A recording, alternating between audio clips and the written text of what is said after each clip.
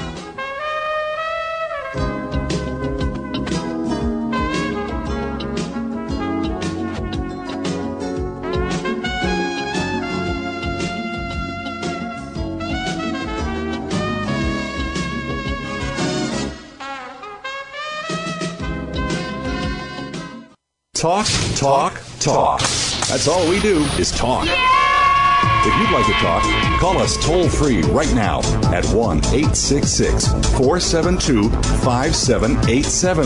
1-866-472-5787. That's it. VoiceAmerica.com. Need to hire a private investigator? Ask for their professional association affiliations. When an investigator asks Francie Kaler about associations, she says to first join a state trade association. Francie belongs to the California Association of Licensed Investigators, or CALI. It's the largest association of its kind in the world. CALI's main focus is networking, training, and legislative advocacy. If you need a detective in California, contact CALI at cali-pi.org or call 1-800-350-CALI.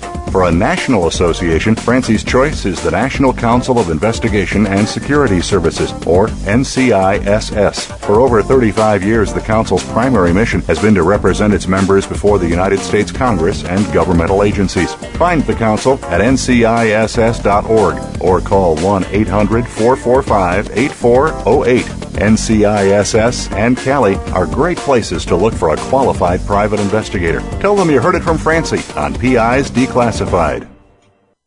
Do you need directions to solid financial future? If so, the Money Answer Show with Jordan Goodman will provide you with a roadmap to making smart money decisions in every area of your personal finances. Join Jordan every Monday at 12 p.m. Pacific Standard Time, 3 p.m. Eastern for the Money Answer Show on the Voice America Business Channel. Learn how and where to get the best deals on mortgages, cars, and insurance. Find out the best ways to save for college and retirement. Get out of debt, improve your credit rating, and save on your taxes. The Money Answer Show with Jordan Goodman will provide you with great tips on investment opportunities in real estate, stocks, annuities, and other investment vehicles. That's the Money Answer Show with Jordan Goodman on the Voice America Business Channel every Monday at 12 p.m. Pacific Standard Time.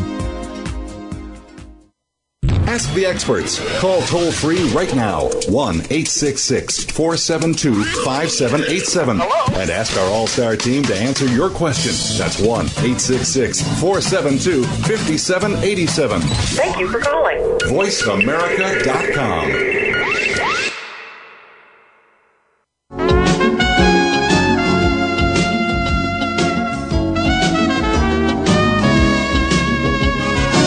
You're listening to PI's Declassified with Francie Kaler. You can call into the program. We'll take questions and comments at 1-866-472-5788. That's 1-866-472-5788. You can also email your question to Francie. Send it to francie@pisdeclassified.com. Now, here's Francie Kaler.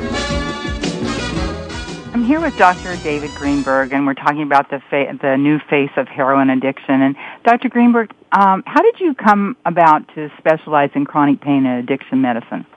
Well, actually, I did residency training at the University of Arizona in Tucson in anesthesiology, and as part of that, part of the training there, we did work and get trained in chronic pain medicine. So I was very lucky. I worked under a professor, Dr. Burnell Brown, who has since passed away, but he was an expert, and there were many other experts there in the long-term management of chronic pain disorders. So that's where I received my initial training in that area. Mm-hmm. And then you've carried it much further than that, though. Yes, I've carried it further because one of the most common complications in this current epidemic that we're having of opioid addiction is just that, the abuse and premature death and brain damage caused by opioid drugs and other controlled substances. And addiction is a very vexing problem. It is difficult to treat, but it's entirely possible to successfully treat it. There's no question about that. But it's a challenge for our society, and addiction and pain pretty much go hand in hand. You can practice addiction medicine, but if you don't have some good training in pain medicine, you'll be missing things, and vice versa. You can practice pain medicine, but if you don't have some good training and expertise in addiction medicine, you'll be missing critical things. And so the two go together quite well. And so heroin is an opiate. Heroin is an opioid drug, and the term opioid is a more recently used term. The old term would have been narcotic drug, and narcotic drugs referred to initially pure opium and then what would be called semi-synthetic forms of opium, and that's where they take the juice from opium poppies and treat it with different chemicals. And I believe Bayer, the company that makes aspirin, was the first to successfully market a product in which they added basically acetic acid to morphine and created diacetyl morphine, which was heroin. And that was back in the 19th century, well over 100 years ago now, and it was used for pain and to suppress coughs, and there was actually a formulation for babies in which it was used for colicky babies and to treat cough and diarrhea in children. Wow, that's scary. Well, didn't Bayer aspirin have a whole big problem with selling heroin as a product? Well, no, not in the late 1800s and early 1900s. There was very little in the way of regulation of the controlled substances the way that we have now. Uh-huh. So they didn't have a problem doing it, and many other patent medicines of the time contained over-the-counter preparations that had morphine or opium or heroin or cocaine in them as one of the active ingredients. Hmm. And where does heroin come from? Heroin comes from the opium poppy, and what happens with it is that the poppy has flowers that come out, and the base of the flower or the bulb is cut with a little razor or sharp knife, and the latex comes out, which is the juice. It's kind of a rubbery, sticky juice, and that's the raw opium, and then that's processed chemically into heroin. And in different parts of the country, in different parts of the world, they use different types of processing techniques. Is there any medical purpose to use heroin? Some countries do use heroin for medical purposes. It has no significant advantages over other powerful opioid drugs, but it also doesn't have any significant disadvantages compared to a lot of the other basic opioid drugs. It's just historically in the United States we've outlawed it because it became a problem with addiction and a problem with criminality, so that it became outlawed. But there are other civilized countries that use it. For example, in some countries it's called diamorph, which means it's the short name for diacetyl morphine, and that's heroin, and it is used as a painkiller and for other purposes, just like any other opioid drug. And of course, the problem with it being sold on the black market, as it's done in the United States, is that it gets cut with other things and you have no idea what's there, correct? Right. We have two basic problems with heroin in the United States. The white or brown powdered heroin that comes from our allies in Afghanistan or the Far East, that type of heroin is cut substantially as it's diluted down from one wholesaler to down to the retail level. And consumers really don't know what it's cut with. It could be cut with Comet Cleanser, it could be cut with sugar, it could be cut with anything, and it's hard to know as a consumer. The other type of heroin, which is taking over the country west of the Mississippi, is called black tar heroin, and that's a type of heroin which is made through a simpler process. It's less refined, and it has a lot of toxic materials that are in it, to include toxic chemicals, and also it's also contaminated with bacteria and the spores of bacteria. But it is a cheaper form of heroin, and it is a better. You get more bang for your buck with black tar heroin. The strengths of it have increased dramatically over the past decade. So, is the black tar more in the natural form? Is that why? What it is that in black tar heroin they skip the step of turning the heroin into morphine and then turning the morphine into heroin. So what they do is it has some of the additional natural residues and other chemicals that are in the opioid that are in the opium juice. Mm-hmm. And so it has that, but it also has chemicals that are used to process it in it, and as I said before, it has bacterial contamination also. And as you and I were talking yesterday, you have a major concern about what's happening with the youngsters. Yeah, we do.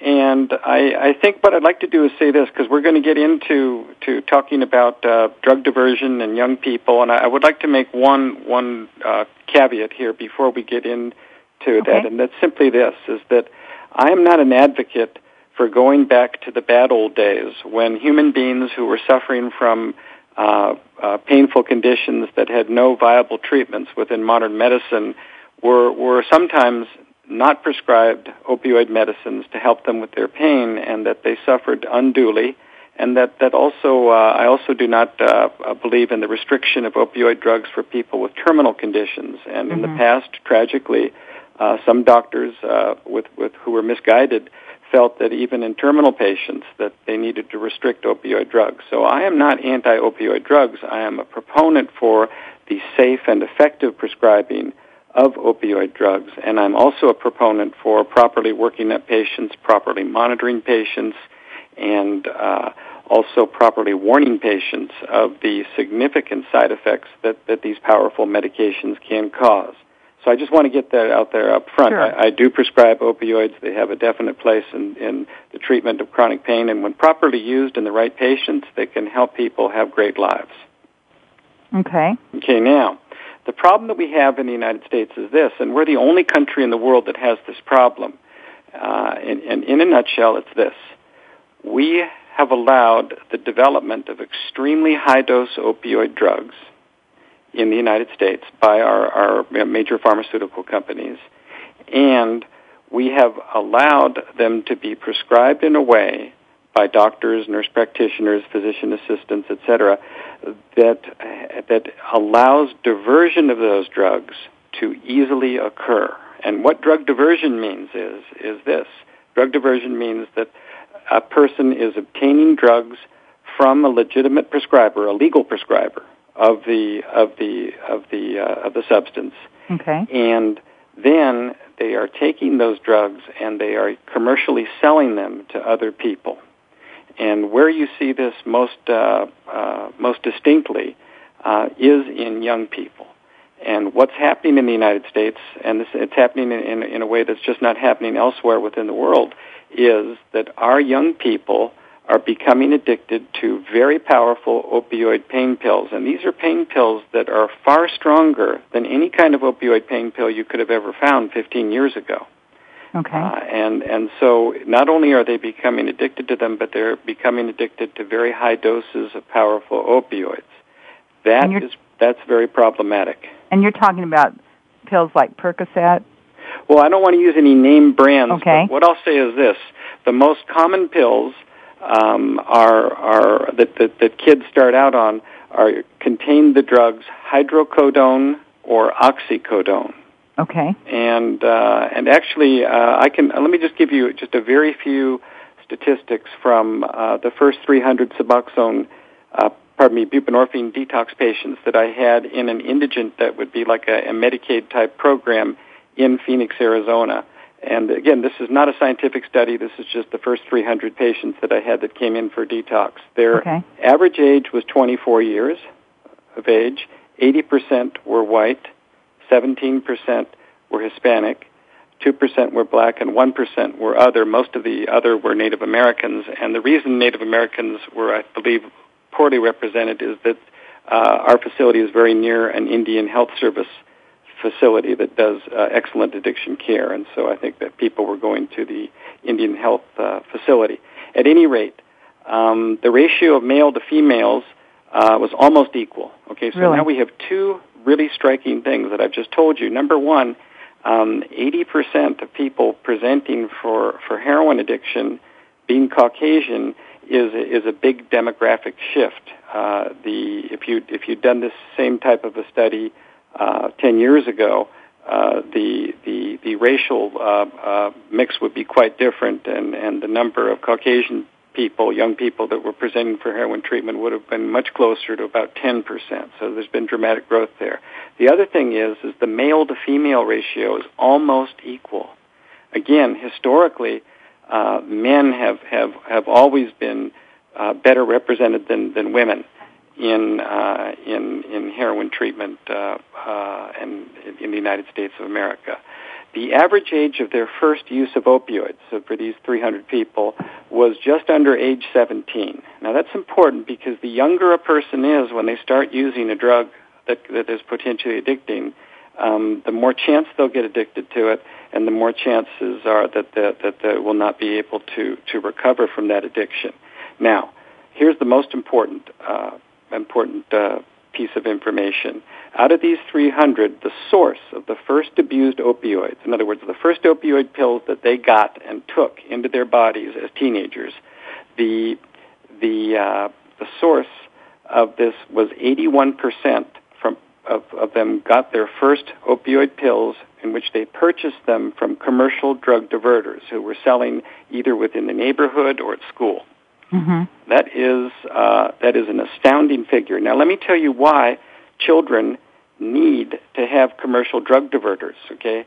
The reason they need to do that is because children cannot go see doctors and be treated without parental consent. Right. So very few parents would accompany their child to a doctor and encourage that doctor and okay that doctor to prescribe high-dose opioid pills to their 15-year-old. Right. For some kind of undiagnosed back pain or something.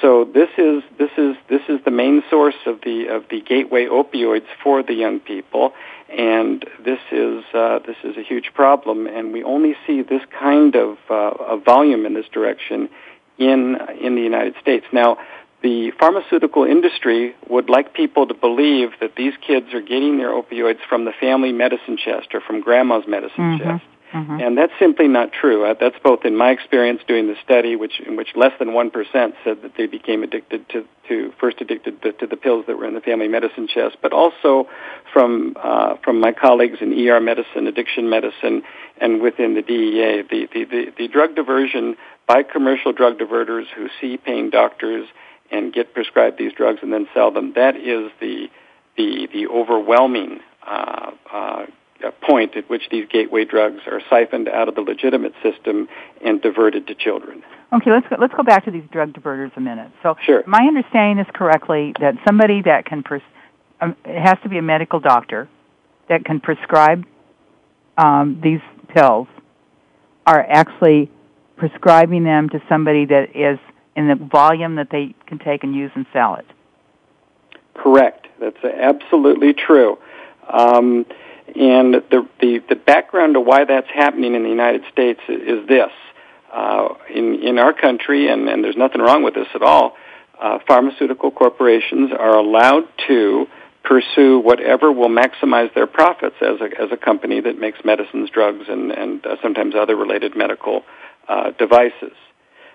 So what's happened in the United States over the last 15 years is that the large pharmaceutical companies have pretty much gotten out of lesser endeavors and products that got them less profit. So, for example, none of the large American drug companies do any research now on antibiotic drugs anymore. Virtually none of them do any research on antibiotic drugs. They've simply dropped it like a hot potato. And the reason is you can make plenty of money on antibiotic drugs, but antibiotic drugs are only taken usually for 10 days, 2 weeks, and either the patient gets better or they die.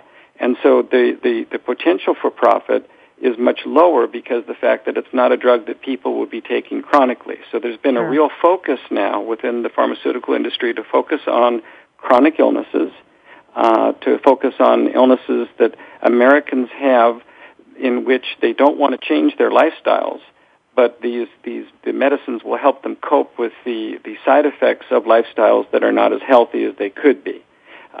The other big growth area has been for medicines to help people with their mood and to help them with other chronic problems like depression. And again, in the United States, very few people get talk therapy anymore, even though talk therapy for depression works very well, and studies around the world and in the U.S. have shown that.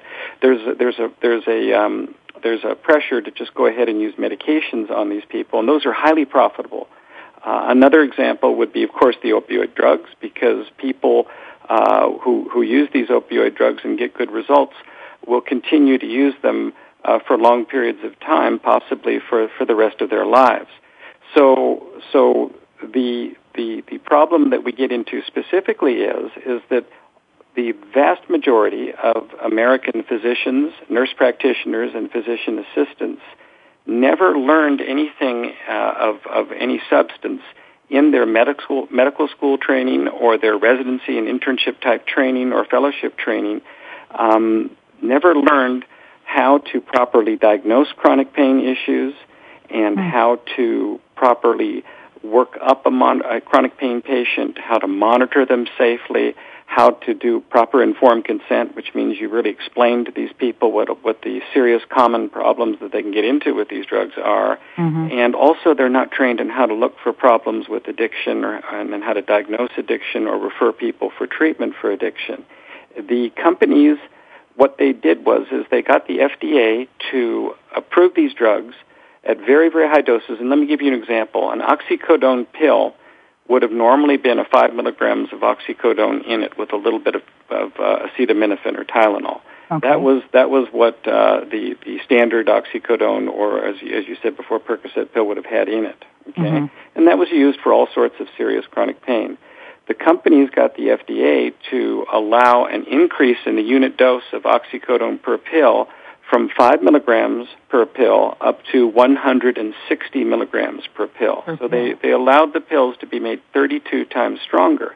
Now, that's a huge jump, and to be prescribing such gigantic amounts of opioids to people, a person really needs to have an understanding of first of all, what are the reasons why you would prescribe that for a person, and what would you do to protect that patient and properly monitor them and make sure that things were going well.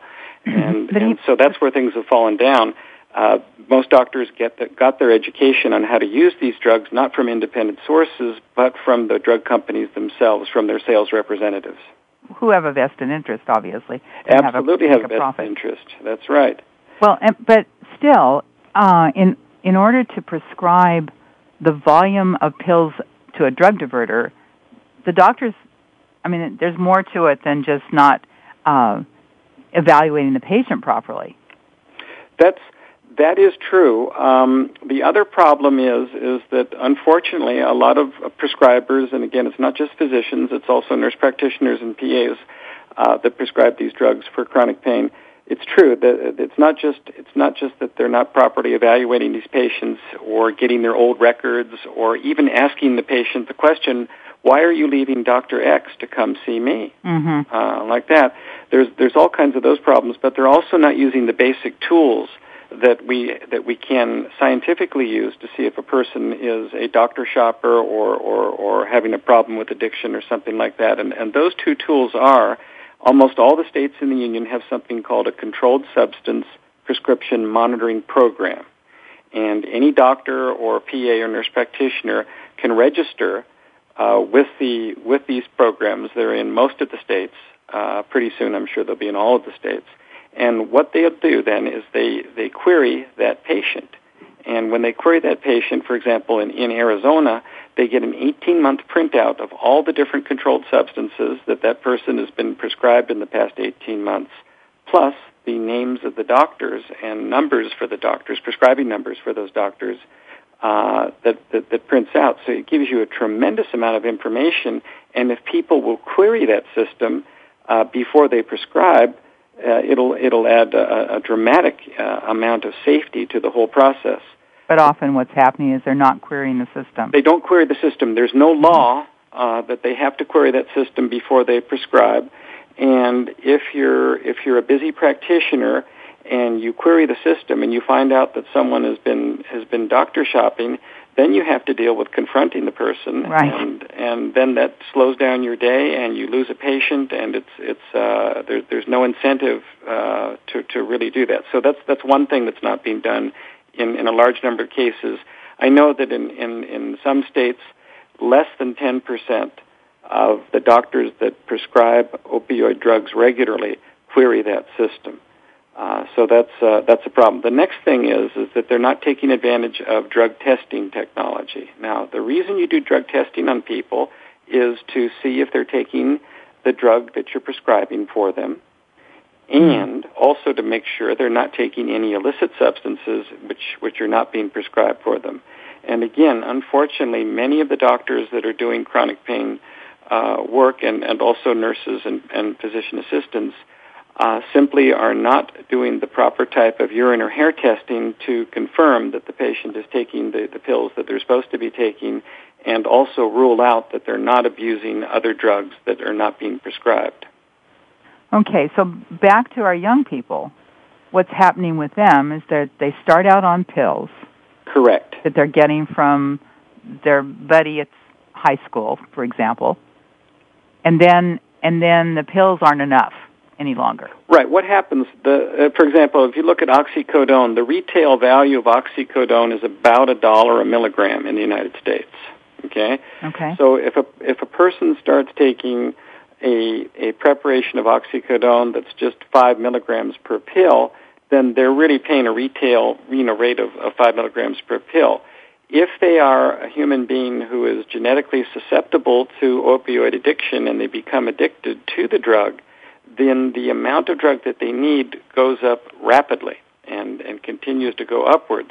So they may have to change from taking 5 or 10 or 15 milligrams of oxycodone per day to having to take 240 milligrams of oxycodone per day. And so you can see that can be expensive, especially for a kid.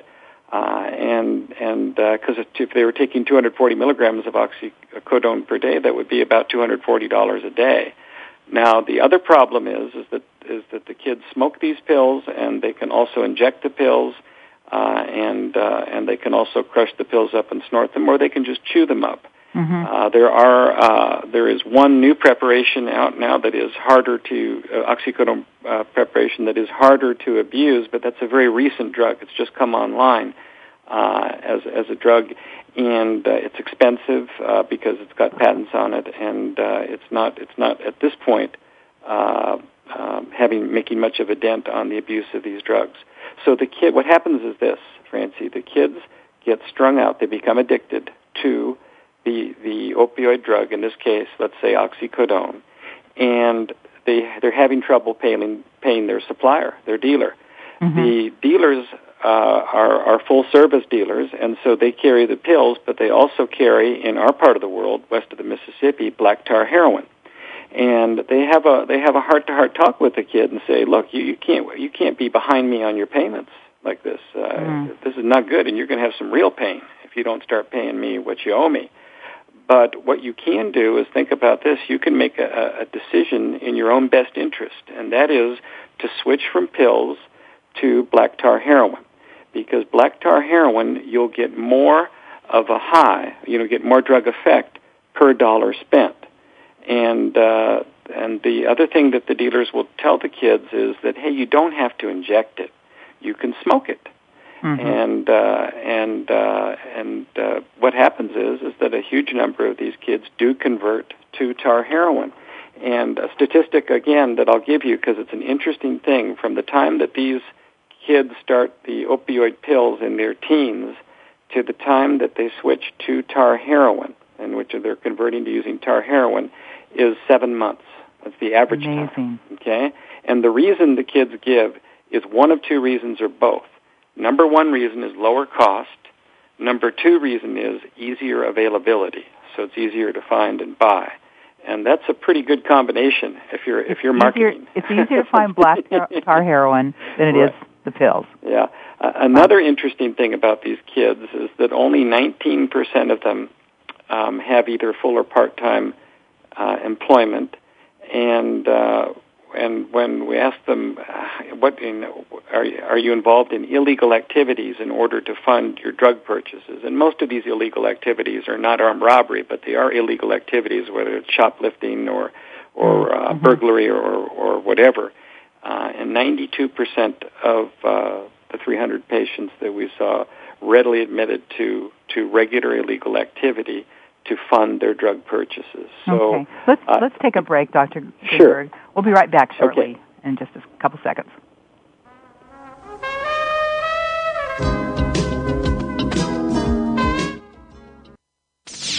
The Internet's number one talk station. Number one talk station. VoiceAmerica.com.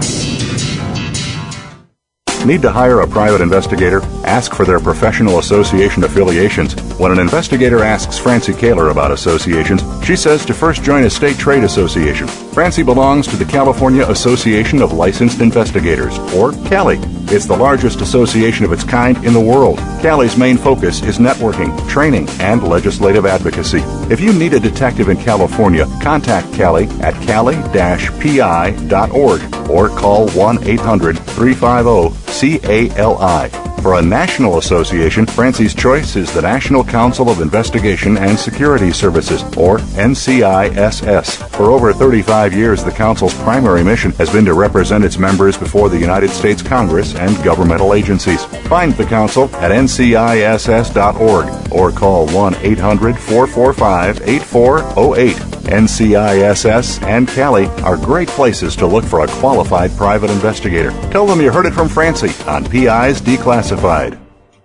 IRB Search is simply the best online data provider for locating people, businesses, and assets. IRB Search gives you strength in numbers. With one click, you can access billions of records. Even with partial information on your subject, IRB Search instantly returns current and past addresses, phone numbers, and more. Call IRB Search today at 1-800-447-2112 to sign up. Mention PI's Declassified and you'll receive a 2-week trial of 100 free searches to get started. Call 1-800-447-2112 to find out why IRB Search is simply the best. News, opinion. Can you hear me? Your voice counts. Call toll-free 1-866-472-5787. 1-866-472-5787. VoiceAmerica.com.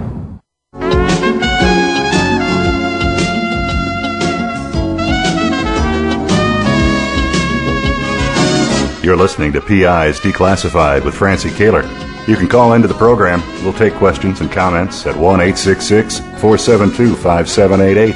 That's 1-866-472-5788. You can also email your question to Francie. Send it to francie@pisdeclassified.com. Now, here's Francie Kaler. I'm talking with Dr. David Greenberg, a medical specialist in addiction medicine, and we're talking specifically about heroin addiction and how that comes about. And so, Dr. Greenberg, could you tell us what symptoms? I know there's parents listening to the show, and I'm sure they would like to know what symptoms to look for if their child is involved in heroin. Sure, and I'd like to preface it with this, and that's simply this, is that early on, especially when the kids are just using the pills, it can be very difficult to tell. It's not like alcohol or marijuana where there's an odor that you can pick up or something like that. And also the pills are very easy to hide and so that parents can't find them, et cetera. So, exactly. And are they marked somehow? The pills have markings on them. But the only way to know what those markings mean would be either to take the pill and call Poison Control, the 1-800 number, and just ask them what that pill is, or to look on the internet or a book of the PDR, the Physician's Desk Reference. But calling Poison Control is a legitimate thing to do. If you find unknown pills on your kid's possession and you want to know what they are, calling Poison Control is a very quick, rapid, and legitimate thing to do, and the poison control people normally don't mind if you do that because they're there to help, and for a child, that's a poison. That's great. That's great. That's good advice. Thank you. Yeah. So by the time a child is making the transition to heroin, there are basically two different types of problems that you look for. The acute toxicity, in other words, when the person is under the influence heavily. They'll seem very sleepy. They'll be nodding off, and that means that they'll be engaged in an activity, whether it's a conversation or eating dinner or God forbid, driving, in which they appear as though they're somewhat alert, but then their eyes start to blink and their head nods down. And that's the slang term for that is called nodding off, and that's something that you see with opioids very commonly. Mm-hmm. You can also see that. And when they're under the influence, that their pupils are small, and when they're in a withdrawal period, that their pupils can get larger. But the most important things I think that you can see are what we call the chronic toxicities. And first and foremost are the cognitive impairment problems. And what happens is that these drugs do poison the brain, and the child may start having problems in school. The parent may notice the child's having more problems than normal with short-term memory, that the child's problem-solving abilities just in general go down, and that they seem to be more apathetic and more moody. Mm-hmm. The other thing that happens with heroin addiction invariably is that the person who's suffering from it starts having problems with honesty, and they become progressively more dishonest with parents and other people, and they also become dishonest with themselves, and they also tend to have a decreased self-awareness of the obvious problems that are being caused by the opioid drugs. So, of course, you're describing teenagers who aren't taking drugs. Exactly, and that's what makes it so difficult. So the next thing parents can look for are the kids that their friends are hanging around with. Mm-hmm. They can look for how is the child functioning in their life as far as school and as far as other activities. Are they developing any more depression or anxiety than that would seem problematic? But to tell you the truth, the only way that you can really know whether your child is on drugs or off drugs is to have a serious talk with them, and if you have concerns, tell them that you love them and care about them and that you're worried about them, and that one of the things you'd like to rule out is any kind of problem with drugs. And the way that can be done is either with a hair test or a urine test. And a urine test will tell you what's in their system right then and what they've taken in the last few days. And a hair test can tell you what they've been taking on any regular basis over the last 90 days. So it's not an easy thing. Now, obviously, if a parent sees injection marks on their child's arms, that's a life and death emergency. Sure. Because they may say it's mosquito bites, but very few mosquitoes bite along the same vein continuously and form tracks. So there are those types of things. And of course, black tar heroin parents may find that, and it kind of almost looks like a piece of charcoal or of unburned charcoal, or if chalk were black, it kind of looks like that. Mm-hmm. Is there a typical profile of a user or not? You know, it's hard to make a typical profile of a user, but the big change is that heroin is now becoming less of a disease of the underprivileged poor in the United States, and is really moving in and well, there've been tremendous recruitment, I hate to use that word, of middle class and upper middle class kids. And again, it's almost always by using the pills first and then making that transition to the heroin for cost reasons.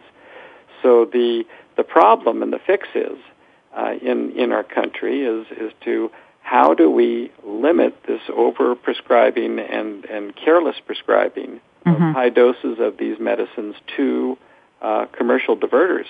And that's something that law enforcement has not been able to handle despite their best efforts.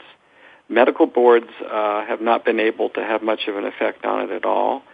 And it is a very difficult thing. I've been involved in multiple cases where doctors are brought into court for criminal proceedings regarding overprescribing, either because of deaths or other injuries. Mm-hmm. And that is a long, slow process.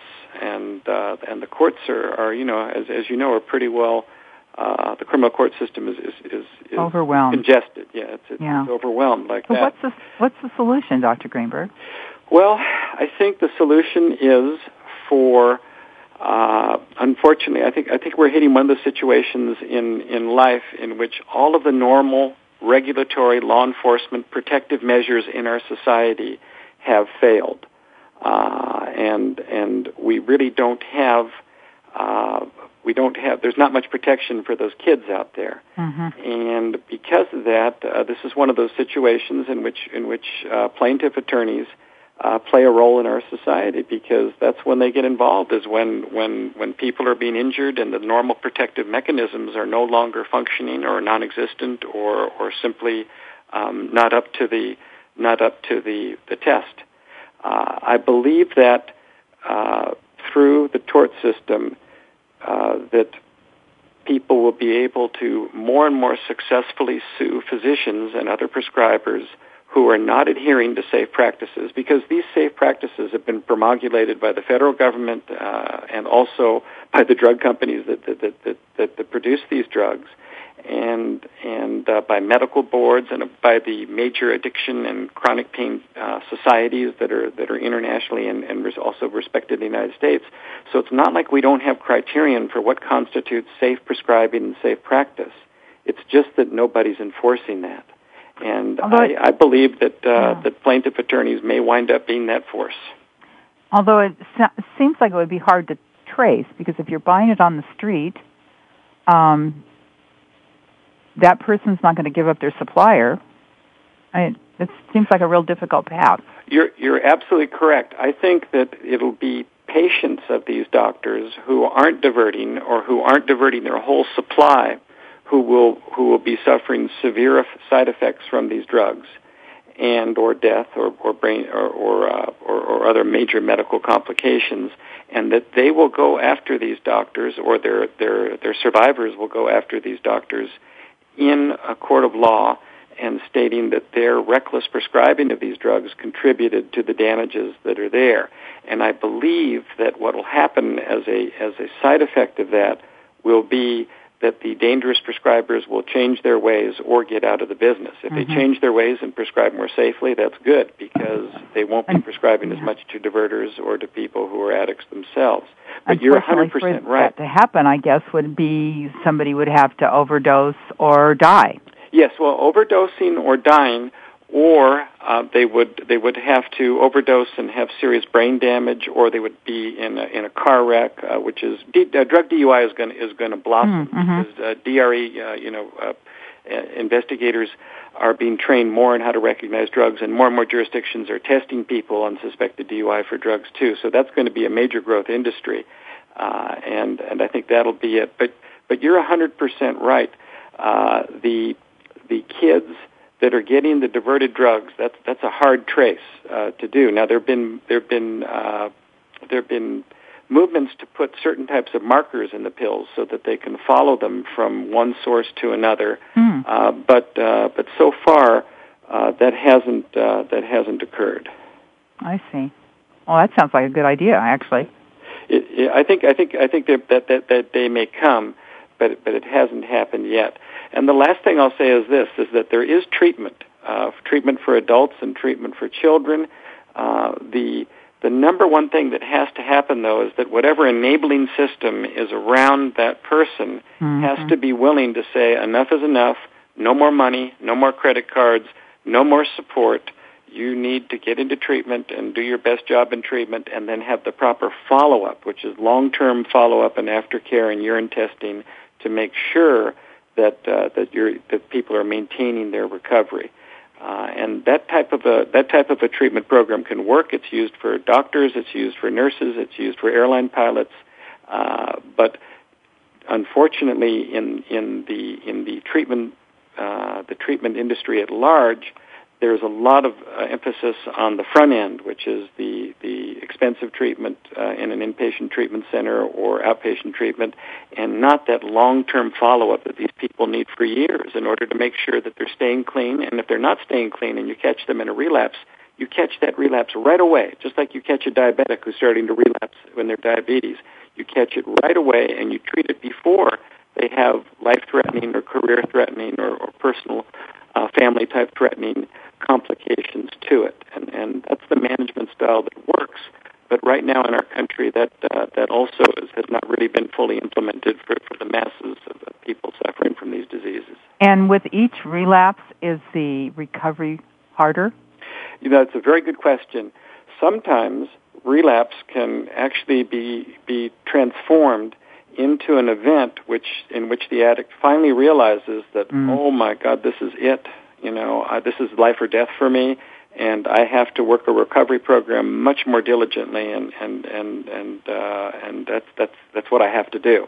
Yeah. But what happens too often is that people relapse, but their enabling system continues to enable them, and they'll continue to give the person money or money equivalents like shelter and food and all those kinds of things, and it's a very, very difficult situation.